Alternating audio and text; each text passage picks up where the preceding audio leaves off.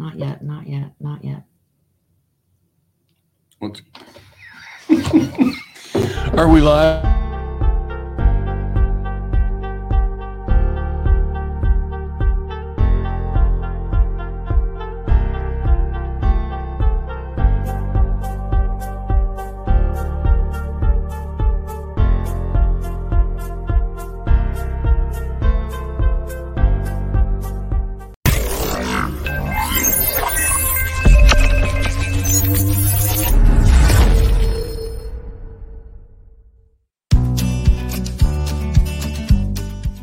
Wake up, buyer payer people.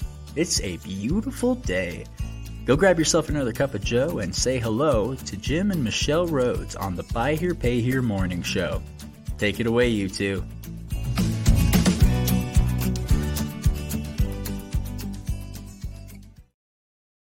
Hey, good morning. With over 200 episodes, I still do silly things like going live, and it's like, no, not yet, not yet. She stopped. She gets a little out of order. I asked her if she needs more coffee this morning. Apparently so, for crying out loud. All good. Yeah. So I mean, you know what I aim to do is to create a little bit of comedy relief for the day. Oh, it's good a job. Friday. Good job. You're welcome. Yeah. Well, welcome everybody. Glad it's to have Friday. you here on a Friday. We're talking about some really important stuff today. And I told Michelle this morning, I think we'll just have to make this an ongoing conversation because you can't possibly cover it all. You kind of have to go custom when it comes to these kind of cash flow things. But we don't really have many on the announcement side, except just a reminder about the V8 group on Tuesday night. We still have new seats. Dealers. Yeah, we have seats for the new dealers who are, if you're generally 100 accounts or less. And so we're happy to have just brand new folks. So just reach out if you're interested in getting involved in the V8 group. And our group one is about full. I think we've got enough contracts out that we have those signatures come in. I think group one will be full, but we're happy to create another group and make room for some more folks that mostly that group is established. The group one is roughly 200 to 300 accounts. So that's kind of what that one is. But shall we get the other announcement? Just remind everybody, February 15th, the dealer roundup. Yes. Right? That's Thursday morning. February 15th, dealer roundup morning. New format, basically 3 dealer panels. It's kind of, if you guys have been with us for the last year, you know that this is something that we do. It's usually like the full day live broadcast, but we're cutting them down to not quite as long so that it's a little bit easier for people to be able to attend and enjoy.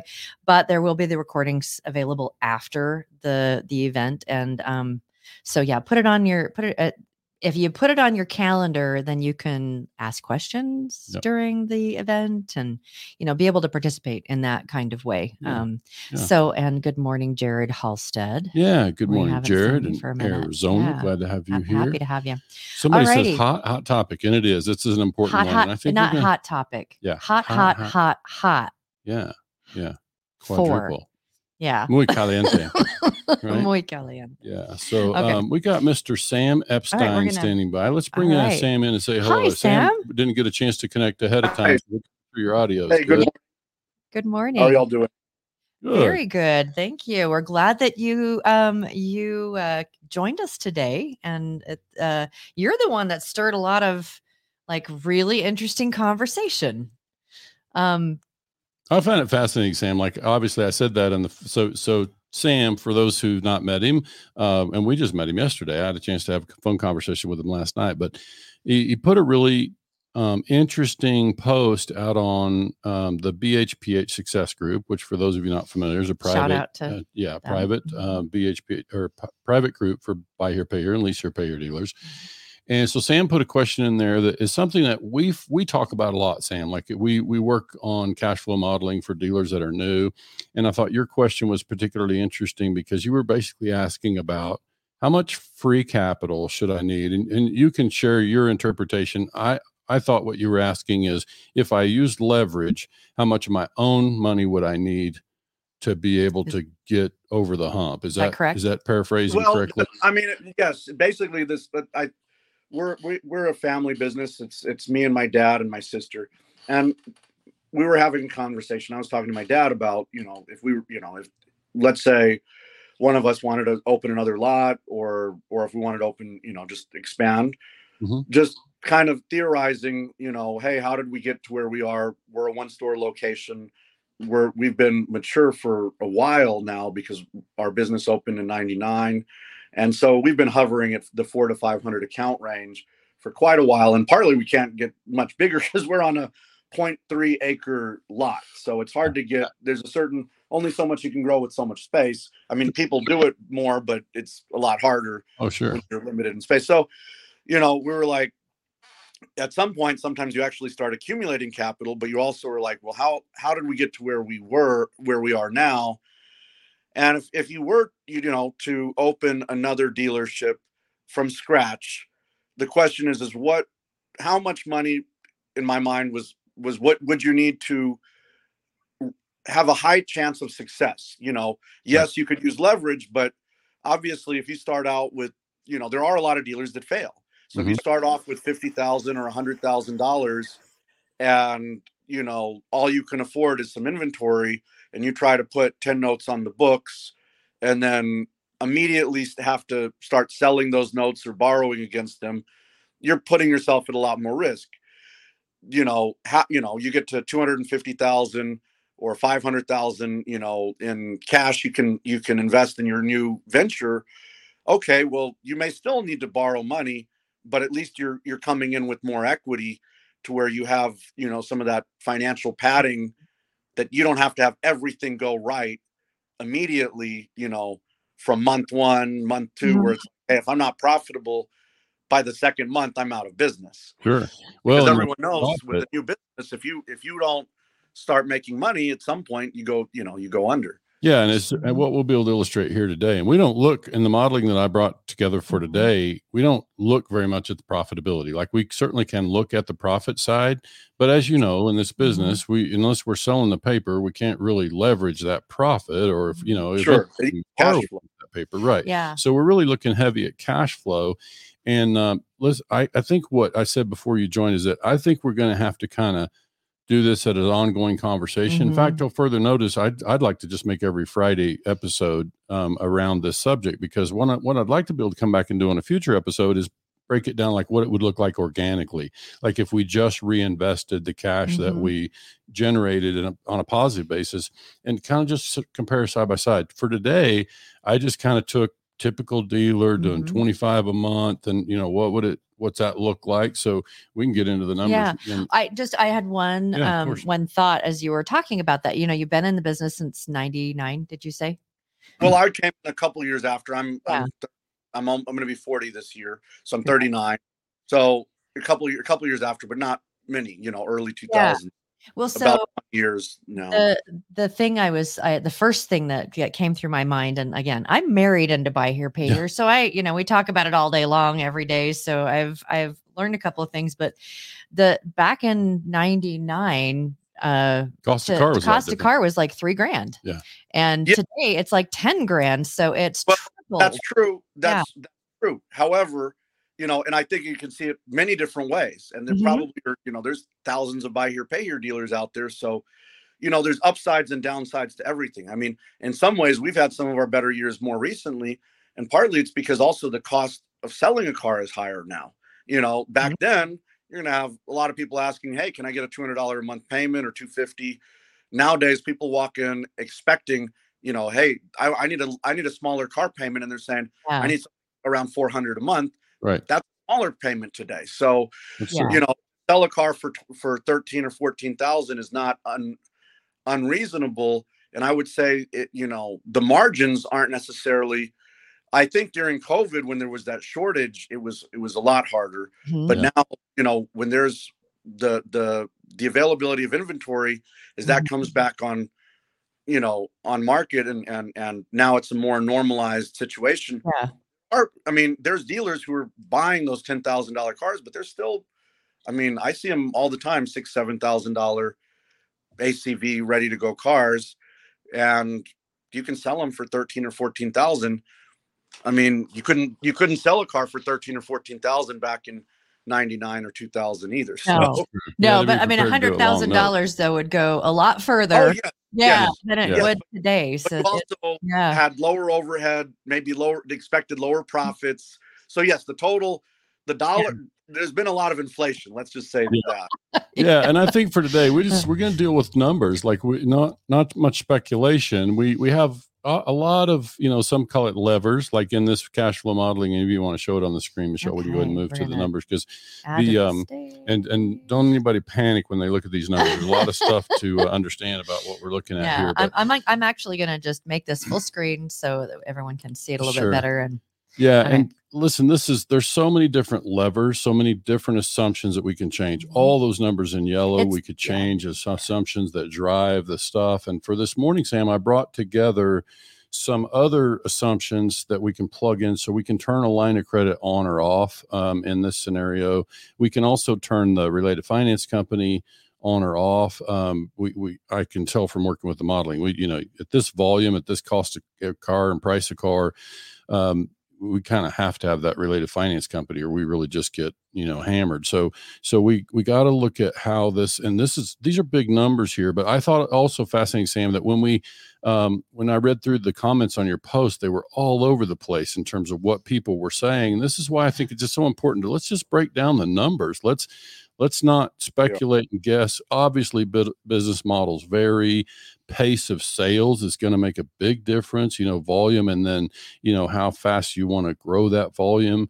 All these kind of things are big factors, and why those answers would be all over the place. But I just think one of the things we've challenged everybody to do across the industry, we just ask, when we talk numbers, let's be as specific as we can so that everybody can learn from it. And so what I'm trying to do here is, drill down to certain numbers. And Sam, your numbers in Texas would be different. Like I'm sitting here to look at the numbers for those who aren't able to see the screen. Some of our folks catch this on audio, after the fact. So, we can't go through all the numbers on the screen, but basically what I've got currently loaded is a selling volume of 25 a month.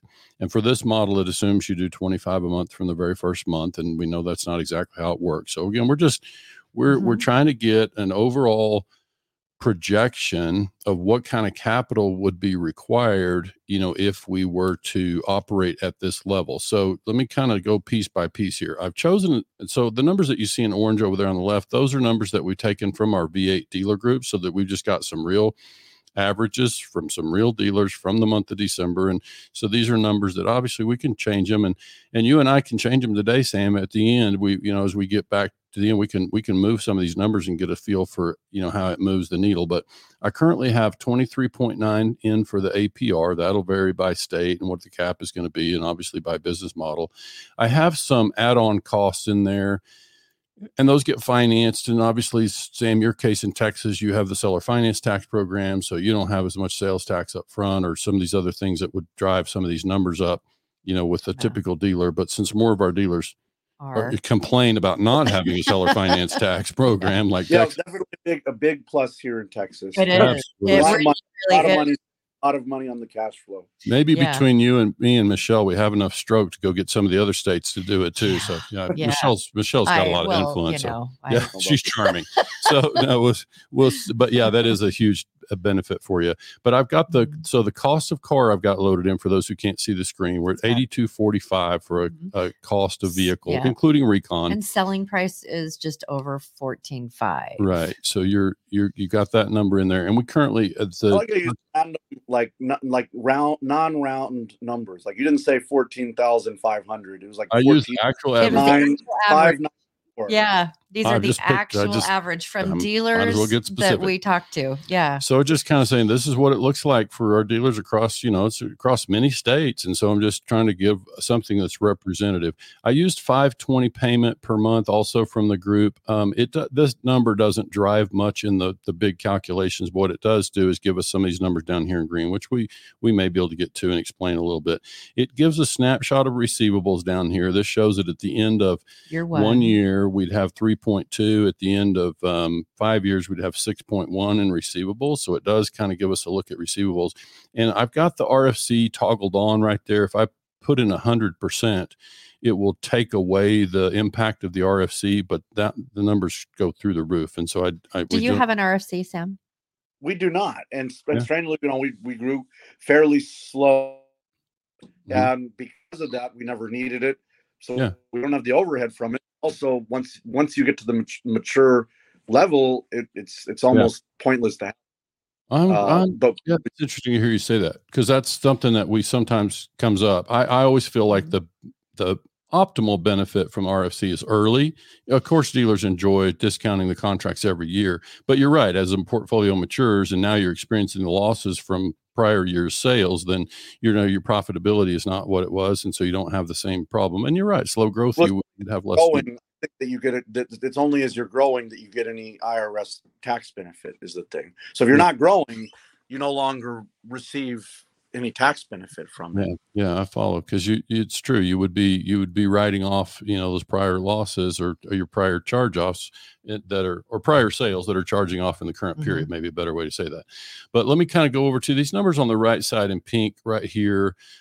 Those numbers are your cash flow, and this includes income tax. So it's allowing for income tax of the dealership after allowing for the RFC discount. So what you're seeing is that in year one, we would need, at this volume, at this cost of car, at the down payment, which I've got $1,386 loaded in there for down payment. Some dealers enjoy more. And so again, we can come back and rework model after model with this thing, but we just kind of pick some representative numbers.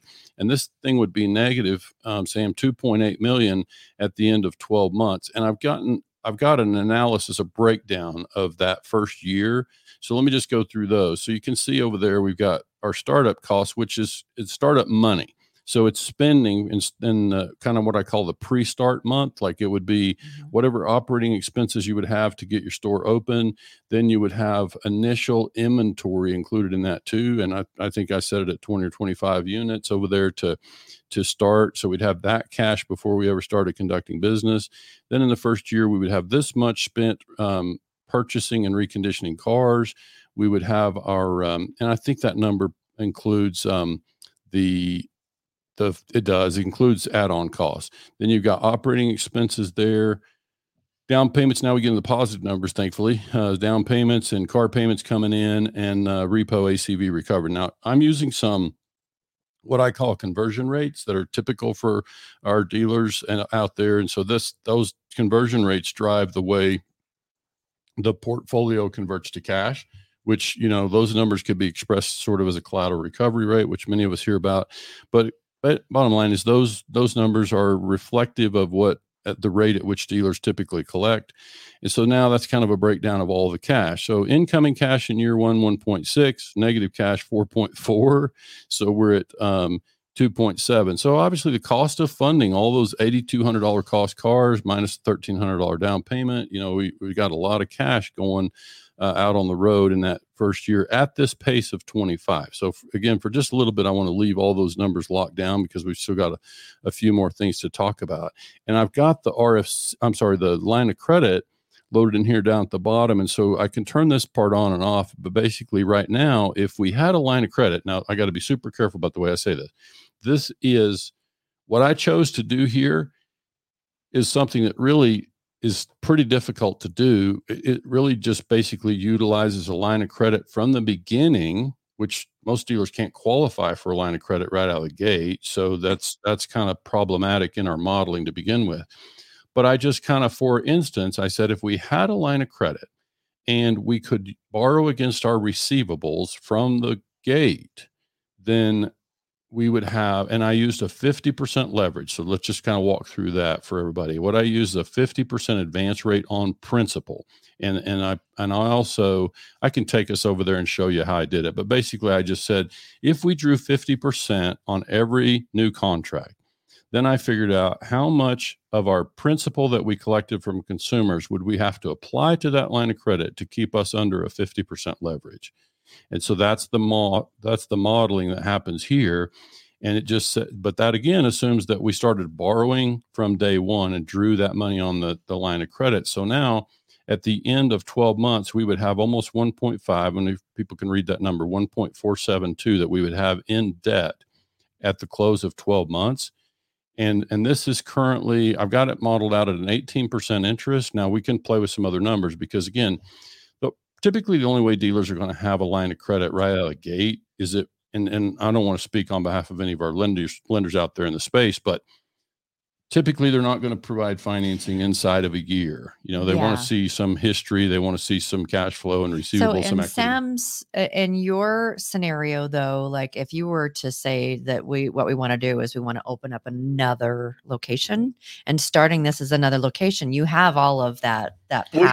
That's a possibility, but for my question, it was really if you're starting fresh, like not with the ability to leverage your current location, because for one thing, let's suppose you want to split off a family business or whatever, or you just don't want to, you want to form two corporations and you don't want to risk the first corporation taking any risk on that. Hey, I don't want to risk my first dealership at all for my second dealership. Just theoretically. I'm not saying you can do it without that, but because obviously they may say, hey, we need a personal guarantee or whatever. But just the theoretical idea. If you had the money and you could, how much do you need to restart?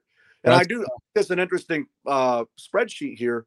I think the only thing I'm a little lost on was like 5 and 6 on the lines. I wasn't real clear what those lines were. Oh, that's just add on. I'll take you down and show you. Let me just show you. I think also, part of that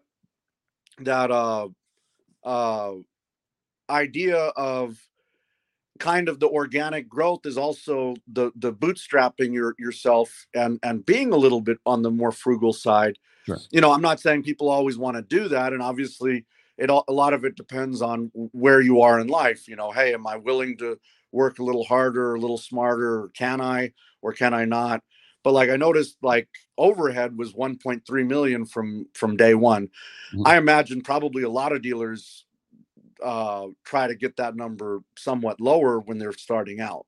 And eventually, as you mature, it's like, well, now I'm in a more established space, and maybe I don't want to work as hard, so I have a couple extra managers or whatever. I don't know what that number, that 1.3 million was, but it certainly doesn't sound low as far as it does. overhead. Let me tell you where that number came from. Number, back your group, right? It's from your group.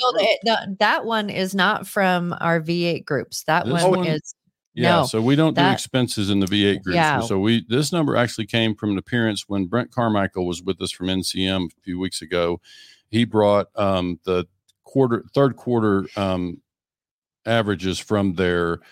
So what this number is the small volume dealers, and it was the benchmark average of their small volume dealers. So you can see right there, it's highlighted. It's line 21. And that's, I'm sure it's a legit number. It doesn't seem not legit, but I just think, it's different when you've got 500 accounts and you're already mature, and you say, you know what, now that I've established my business, I can afford this overhead, versus when you're starting out and you say, I'm just starting, so I don't have that money.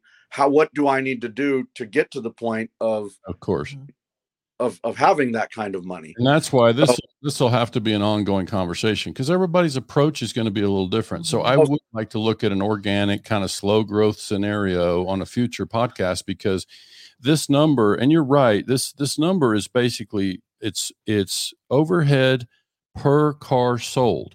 So I'll use the benchmark instead of, I think the number was 2602 right here. So if I change that number, now our overhead we're at 923. So that's model dealers. That's like, that's the benchmark for typical dealers are spending $2,600, or the benchmark dealers in NCM's group, just hundreds of dealers, are spending about $2,600 per car sold. So that's how that number works. And again, does that include that sales tax number? I'm sorry, I don't mean to. No, help yourself. Yeah. Sales tax. I was like, I didn't even know where that number was. I heard you say it, and I'm like, well, since we are in Texas, we don't deal with that. Yeah.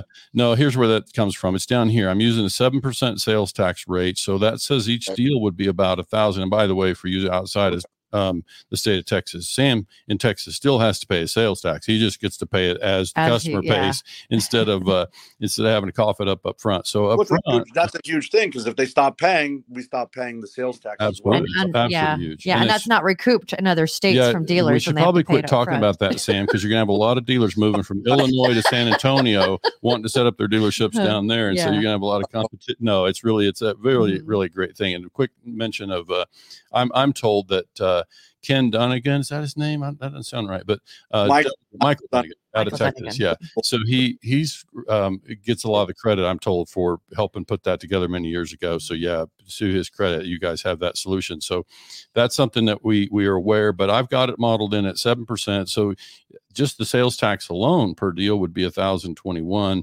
So we got to cough that up in 30 days. So that math is included in the cost of sales up there above. But yeah, that's where those numbers are coming from. And so it's inside this purchasing cost of goods sold, because we're only paying that if we're selling cars. And then you had asked about the add-ons, what it is that we're talking about. And that's what that is. That's sales tax plus I think it's got $135 for other costs, like, registration plates. Obviously that varies by state and whatever, but that's a big expense for a lot of states, which I mean, on the other hand, when you're dealing with that, well, then you're on a level playing field with all the other dealers in your area as well. So yeah. And I might add too that this operating expense up there currently has the interest associated with this line of credit that I have turned on. If I turn off the line of credit and I don't pay 18% interest, now my operating expense drops to $780. Okay. So there is. I was wondering how was 1.3 million. So a big part of that is interest on your line of credit. Okay. Mm-hmm. And that number sounds a lot more like, well, how did you jump up to 1.3 million from the year? Big number. Okay. But the interesting thing that I when we were looking at this before is that having a lock or having a line of credit and not having a line of credit is only a few $100,000.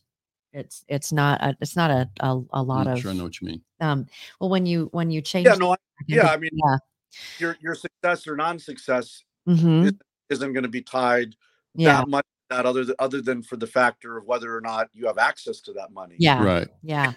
If you get your line of credit cut off or you can't get one, then that's a problem. But once you have it, it's not like the number one thing to your success of your dealership. Sure. Because you can make up that $300,000 in a lot of ways. Sure. You get your unit cost down, or your overhead costs down in other ways, or your payment. If you can get your payments higher, or your relative to your cost of goods, I mean, that does make a big difference. Sure, absolutely. And I think volume, obviously, if we slow down the volume, which we can start flipping some of these levers now that we've kind of given everybody a tour of what they're looking at. I don't know that I quite finished over here about, I took out the line of credit now. So our difference between when we ask, say, free capital, like how much cash would I need currently at this volume of 25, not using any external debt or capital from outside, at that volume and at this APR and all those numbers that we have locked in, then you're at about 2.2 in the first year. I'll point out that you're actually negative 2.5 in total, and that's because we must still be going slightly negative, as you can see, into the early months of year 2, because we're still total negative of 270 for the second year. So that just means we're not quite there in terms of our 2.2 at the end of the year. But I just wanted to model out the first year, because that's really the critical period for folks, and you can see why it's challenging for people to get over the hump if they don't have enough cash. And again, we've got cost of car in here from some dealers that are established, so obviously that so people talk a lot about different costs of car and what that translates into performance. And I think you have to be careful about those kind of things. But I think if I move the numbers over here, let's just look, if I could do a $6,500 cost car, and let me just carry that across the way, and I could drop that selling price now to, let's put $5,000. If we do 11.5, just to a starting point, if I put 11.5, So let's say this is more representative of what I'm going to do. And let's back this volume back down to 15 a month and do that across the way. Then you can see how much the numbers are going to shift. Interestingly, though, we're at 1.5 now, still for the first year. I've still got our overhead is still being driven based on volume. So as we dropped our volume, we would have also dropped our total expenses. Now our total operating expenses in the first year under $500,000, and our cost of that is down. But we still need 1.2 in the first 12 months to get, and we're still not quite cash positive. So we need 1.419 to get ourselves cash positive on all the cash that's moving in the business. But that's a big difference. It's $1 million difference. Absolutely. When you switched it to 6,500 from absolutely. 80 Huge. to 8,500. And now I'm curious, like, what have you, could you move that number to say selling price to 12,000 from 60, maybe you can get a little bit more margin. Would that make a difference? It will only move I don't know how that affects it. It's going to move our profit, which is going to increase our income tax a little bit. So that's about the only thing that would move in there. Again, keep in mind, as we look at this, I've got a 30% discount to the RFC built in there. So that is reducing our profit on the dealership side, which is reducing the demands of income tax, because income tax is rolled into these numbers. I put up here, this is post-tax, but doesn't factor in the leverage element. So I think it lowered the number a little bit, though, on the free capital. On which one? On the free capital. The free capital net of debt. I think it was a little bit higher. Okay. It was 12 something, I think. When I went from 0.2 million. I'm guessing because you're starting to have a little more cash. 1207. Yeah. Yeah. You're having a little more cash flow from that slightly higher sales price. Now, admittedly, obviously, in December you're owing, but you're using. Well, I mean, you're assuming a RFC anyway, so you are getting a little extra cash flow by having a little bit, holding your margin and holding your cost a little bit lower. Well, see, I would be careful about that, because that's not the way I would think about it, because I think when you increase your price, I'm still converting my receivables at the same rate. So I'm not probably moving my cash flow in the first 12 years, my incoming cash. And we did an episode on that a while back. Yeah, I'm a little confused because these are complicated spreadsheets. You're keeping the payment constant. So I'm a little bit definitely not clear on. Somehow it shows different in your, I mean, when it converts to your year one free capital, it did go down, not a lot, but it went down. Yeah, 50 grand or something like for people. I'll mark it in orange. This payment right here, I didn't go ahead and explain. It's a little different. It's not used to drive the cash flow. It's just used to kind of do some of these calculations down here, which when we're working with new dealers, Sam, what we do is we say, just think of it this way, because often we're working with dealers who are coming from independent retail or franchise. They've never been around the buy here, pay here business. So this is a way for us to ask them to think about, to cover our overhead, we would need about 75 accounts. So there's another way for us to back up and think about this. At this volume, at 15 sales a month, and at this, cost of car and all this cash flow, we would need about 75 accounts at that 520 a month to cover our overhead. And then we would need about 200, by the time we factor in down payments, we would need 254 accounts all told, paying us that payment of 520 to cover the cost of both replacing the cars and the overhead. So that's why we said 253 accounts. So it's just kind of it's a method to give people a way to think about it. So then when you raise the price, does that not, I mean, this is a question because maybe I'm a little bit unclear. Does that not increase, does that not increase your cash flow, since if you have the same period of payback?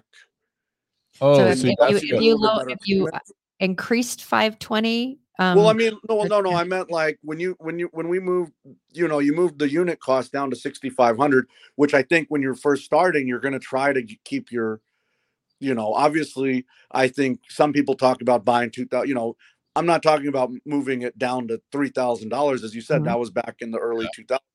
It may be hard to do that, but certainly, there are cars out there for 60, that you can get ready for 6,500 instead of 85. But then the selling price is a fluctuating number. I mean, and I think dealers that are mature, new, whatever, talk about it, because that margin is important when you figure, hey, whether you're new or mature, if you have a $3,000 average cost of overhead, well, how comfortable are you, not marking up your car enough? Sure. Especially if you don't know what your write-offs are going to be. I mean, that's not a constant number either. Sometimes write-offs equal interest. Sometimes write-offs exceed interest Right. payments. And so what I've done is I changed screens here on just so you kind of see behind the scenes on the portfolio side. So this is what I meant earlier when I referred to conversion rates. And what we do, Sam, is I don't currently, many years ago, I switched away to this kind of a model because I find it's much more reliable when forecasting the cash flow and the yield off of the portfolio. But I think what I heard you say there is what you were really indicating is that if you raise the price and you're still trying to keep your term at 36 months, and obviously the payment's going to go up a little bit, right?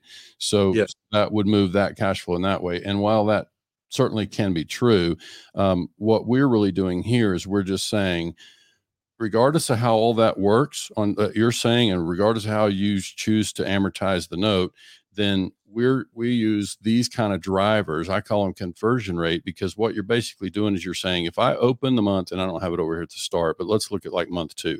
If I open the month with 176 end receivables, then I should bring in about this much principal and I should bring in about this much interest based on these drivers. So though I don't change those drivers. And now we can. That basically, I mean, it's not doing it by months, but your principal goes up as your sales price goes up. So you're 3.5%.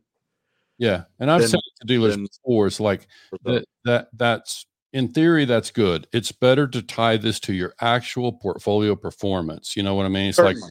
Obviously you don't want to have more repos because you push too big of a payment or whatever else. Yeah. And so there's a lot of moving parts in buy here, pay here for anybody. For sure. Yeah. That's why there's only a few today. Models, yeah. And we're not done. Yeah. But yeah, you're absolutely right. But I think this is just to help our listeners kind of understand that's what drives all these numbers in terms of the portfolio, and everybody's conversion rates would be a little different. Part of like what you're talking about, cost of car or selling price of car, terms, and all those kind of things would be a factor. So, but we just find that this is most, most predictive, most reliable way to do it. And so what we typically do with this is obviously you can tell we have to get custom, and part of the reason that I haven't ever been able to release this spreadsheet, I built this spreadsheet in 2005 and I've added stuff to it as I've, gone, but I can't share it with people because it's not really built to be self-managed. It's like there's all these numbers that have to kind of follow, as you shift the business model. And so it just maybe one day,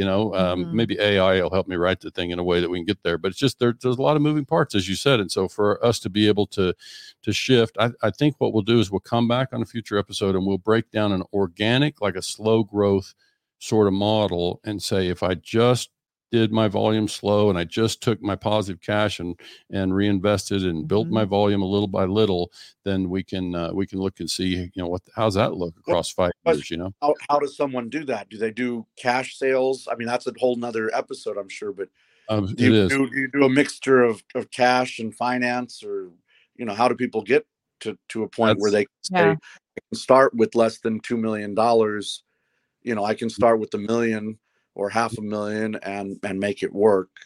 I think a lot of dealers do it. I mean, you might need to, say, hey, well, what is it that dealers do to make that work? Where they did start off with, $300,000 or $400,000 and somehow, mature. I mean, in those comment sections, people say I think a lot of people are not going to put out their everything about themselves in a public space, even if it's a private group.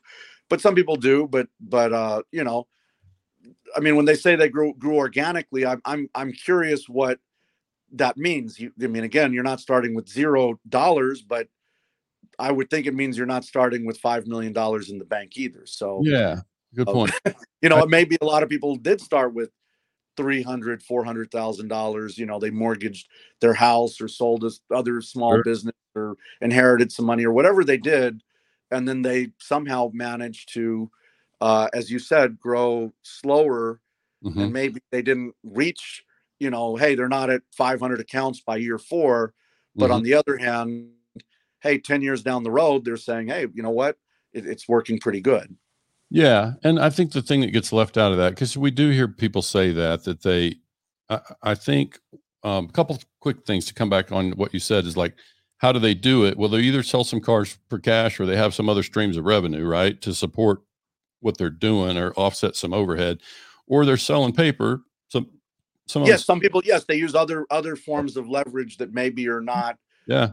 Or I don't even want to call it leverage, because when you sell the paper, it's not leverage. Right. It's other forms of getting capital that are out there.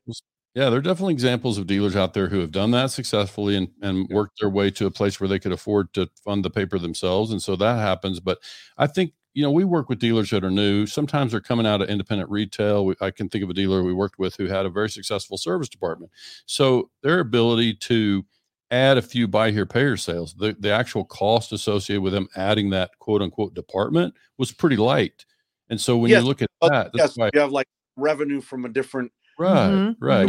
business. A lot of dealers probably have that, either service or some other business entirely, potentially. Yeah. That's why I think these conversations are so important, because I just think it's hard to get apples to apples. So what I try to do here, and I appreciate your question, because it kind of inspired me to make the time to dig into some of this stuff and break it down. One other thing I did this morning that I can thank Sam Epstein for the rest of my life for finally making time to sit down and produce this, because I've been wanting to kind of chart this for the longest time, and I'll eventually improve the way it illustrates. But what it's showing is, based on the numbers we currently have loaded, this is what I would call uncovered expenses, Sam, this green line. And so what that means is, and here's the way I chose to do it. Let me back up and help people first understand. The green line is basically just saying our operating expenses net of collections. Okay. So all the stuff related to sales is up in the blue line, but this is just saying the cost of operating, which I have even the overhead. I have 30 grand of just opening the doors, signage and lights, software and all the stuff. I got 30 grand in there. And so that's why month zero looks like that. That's what I call pre-start expenses. But then we would have to fund this. We would need about 123 grand to cover the expenses at this low volume that we've got in there. We would need 123 grand just to cover the expenses until our cash flow built up to the point that it covered those expenses. So when I say cash flow, principal and interest collected plus the value of any repos we recovered, that's going to be kind of yield from the portfolio, if you will.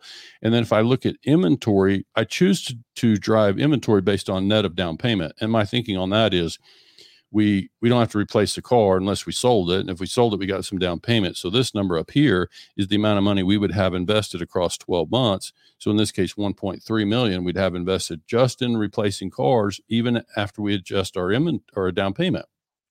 So I just kind of broke those out into two different numbers. And so obviously the sum of those two numbers would be reflective of our total capitalization. So it's, and I don't have income tax built in here because none of us want to think about income tax, but it's like, we realize that it's part of why I think it's an ongoing conversation. And again, I'm just really grateful for you, throwing the thing out there, because I thought it invoked some thought, which is always good. And it kind of showed, as people responded, man, business approaches are just all over the place. And it's part of what attracts people, I think, to buy here, pay here, is the beauty of being a maverick and creating your own model and doing it the way you want to do it, and whatever you have the appetite for in terms of risk. And some use leverage and some don't. And it's just kind of fascinating to me. And we can take down the spreadsheet. I think it just is indicated. And I think, I obviously enjoy playing with the spreadsheets and playing with the, working the levers and see what it changes. So it's I can vouch for that. Yeah, it's absolutely stuff. But and I think for today we covered what I had in mind to cover, and I would urge you kind of, keep tabs on what we're doing with the cash flow modeling that we do forward, because we'll continue to analyze this. This is just such important stuff for people to be able to grasp, and especially now with cost of car being higher, it's just we are. And cost of money is higher. So this just means our what's going to require us in cash is going to take more. And our margins for dealers, whether we're talking about profit or cash flow, our margins are thinner. And so we've got to be, pretty careful about how we model and build our business plan. So I think it's useful. Yeah. Well, I think the margins, as your cost of car goes up, tend to go down, which is kind of one reason why I said, hey, like that 8,500, I don't think, some people say, oh, go buy a 2000. Well, you don't want to buy, $2,000 car if it's not going to run for 3 years. Right. But buying a $5,000 car that you can recon, an extra 1,000 into, and, maybe it's not quite as pretty or whatever. Maybe it's got a scratch or two on it. Yeah. That can have a huge impact on your overall success rate if you're dealing with a limited budget. Sure. Because you may be getting $1,000 to $1,500 as your down payment, whether you have 8,000 or 9,000 in the car, or 5 or 6,000 in the car.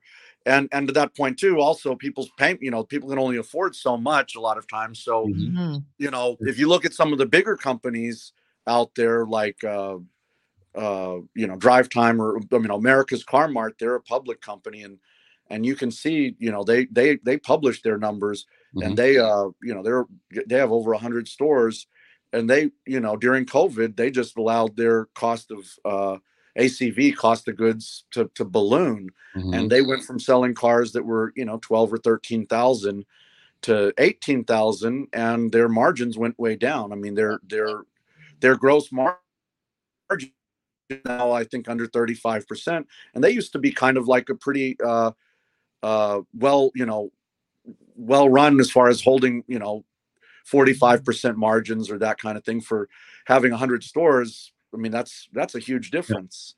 Sure. But you can't make the payments go to $1,000 a month on a buy your pay your customer. Right. No. Right. You can, but they won't be out there very long. So That's true. Yes. No, I appreciate you making time, Sam. We should wrap up there, but it's been a pleasure to meet you and spend some time with you. I appreciate your question and your contributions to today's we'd conversation. love to be able to invite you back again in a future time. We plenty really more appreciate. subjects, There'll be plenty more subjects. But again, you've got a lot of a family experience of a few decades, and so that's always adds to a really good conversation.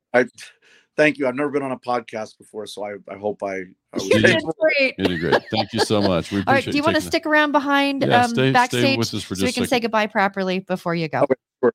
Thank you. All right, thank you. All right. So fun stuff. I love digging into the numbers, but I think I will plan to make Fridays for a time until we feel like we've I do. We use this tool all the time. I say we. Yeah. He uses this tool all the time. Analyzing. And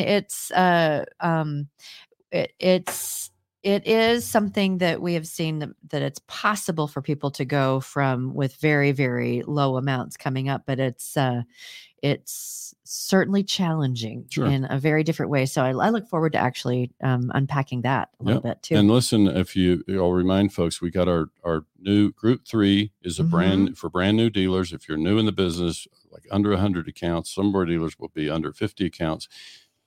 Just reach out to me. Let's talk. We might do cash flow modeling in that meeting on Tuesday night. Fun. So, all righty. Everybody, have yourself a great weekend. We appreciate you joining us today on this Friday, and we will see you all on Monday. Have a great day, everybody. Thanks. Have a great Friday. Thanks so much.